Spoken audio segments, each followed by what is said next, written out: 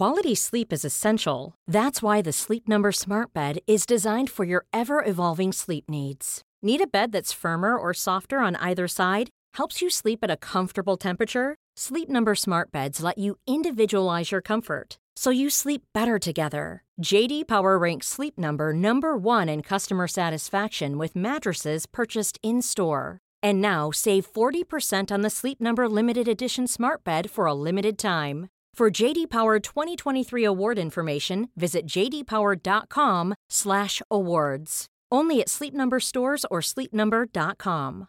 Hey, I'm Ryan Reynolds. At Mint Mobile, we like to do the opposite of what Big Wireless does. They charge you a lot, we charge you a little. So naturally, when they announced they'd be raising their prices due to inflation, we decided to deflate our prices due to not hating you. That's right. We're cutting the price of Mint Unlimited from $30 a month to just $15 a month. Give it a try at mintmobile.com/switch. $45 up front for 3 months plus taxes and fees. Promo rate for new customers for limited time. Unlimited more than 40 gigabytes per month. Slows full terms at mintmobile.com.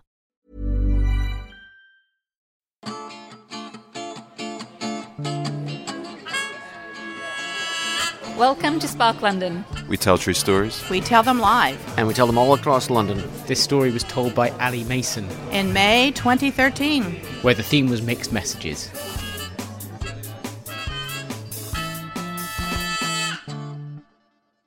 Around about the time I first started going to the pub, a game was doing the rounds.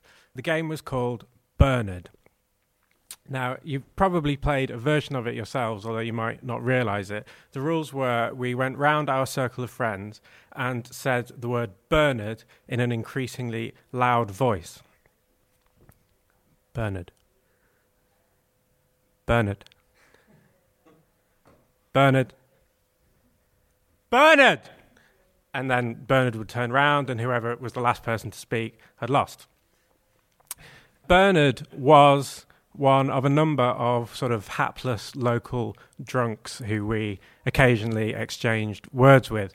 He was friendly enough, but a little eccentric, scruffily dressed in formal clothes with a sort of careless, pointy beard. He looked like an English lecturer gone to seed. To us, he was little more than a sort of sideshow act who could be provoked into entertaining us.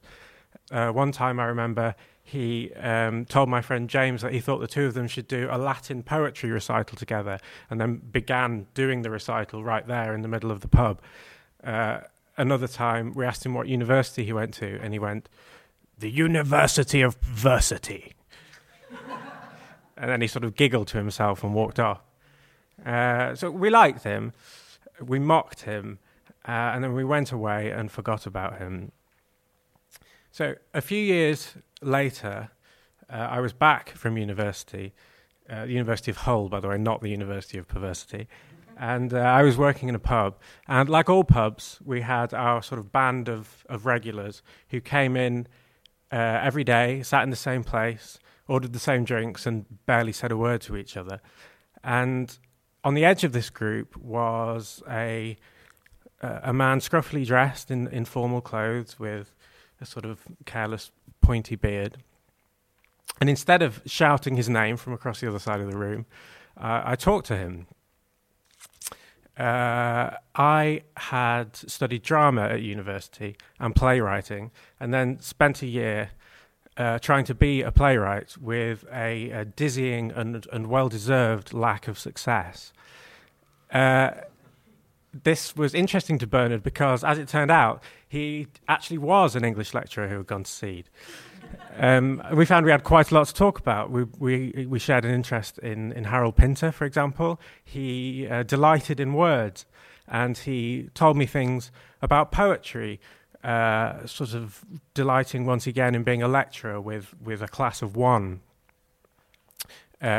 He was gracious enough to respect my naive and ill-thought-out opinions, and in return, I served him the enormous glasses of white wine which fed his obvious addiction.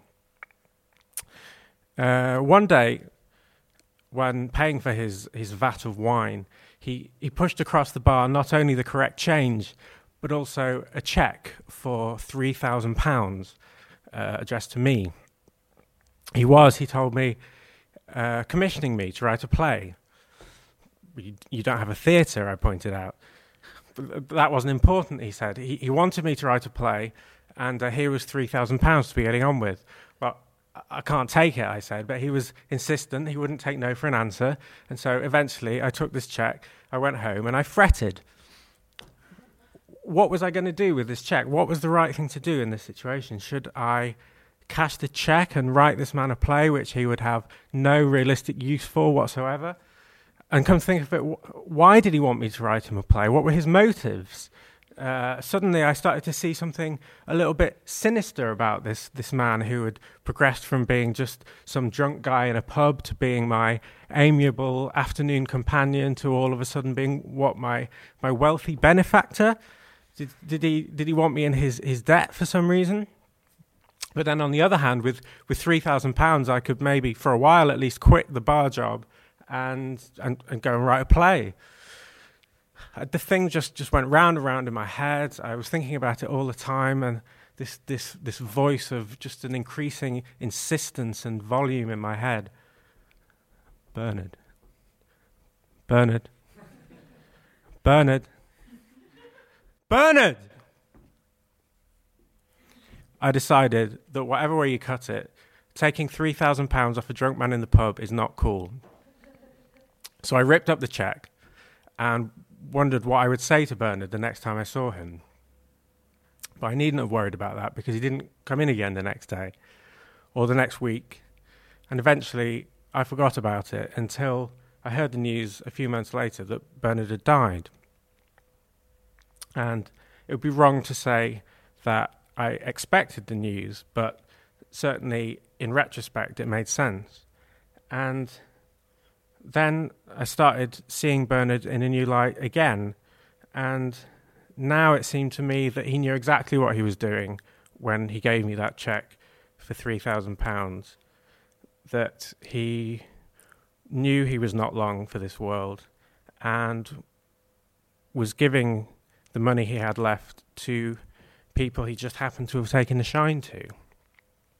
He wasn't wanting me to be in his debt at all. He simply wanted to help me write a play.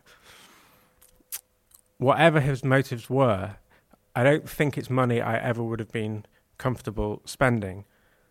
But I'm glad that the name Bernard came to mean more to me than just a silly childish game played by cocky teenagers in a pub. Thank you.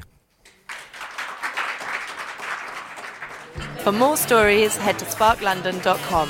Spark London is produced by Joanna Yates, with audio production by Matt Hill at rethinkdaily.co.uk.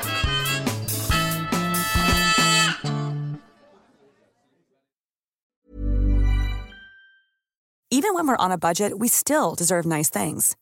Quince is a place to scoop up stunning high-end goods for 50 to 80% less than similar brands. They have buttery soft cashmere sweaters starting at $50, luxurious Italian leather bags, and so much more. Plus, Quince only works with factories that use safe, ethical, and responsible manufacturing.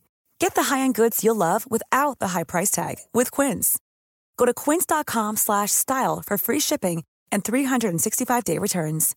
Imagine the softest sheets you've ever felt. Now imagine them getting even softer over time. That's what you'll feel with Boll & Branch's organic cotton sheets. In a recent customer survey, 96% replied that Boll & Branch sheets get softer with every wash. Start getting your best night's sleep in these sheets that get softer and softer for years to come. Try their sheets with a 30-night guarantee. Plus, get 15% off your first order at bollandbranch.com. Code BUTTERY. Exclusions apply. See site for details.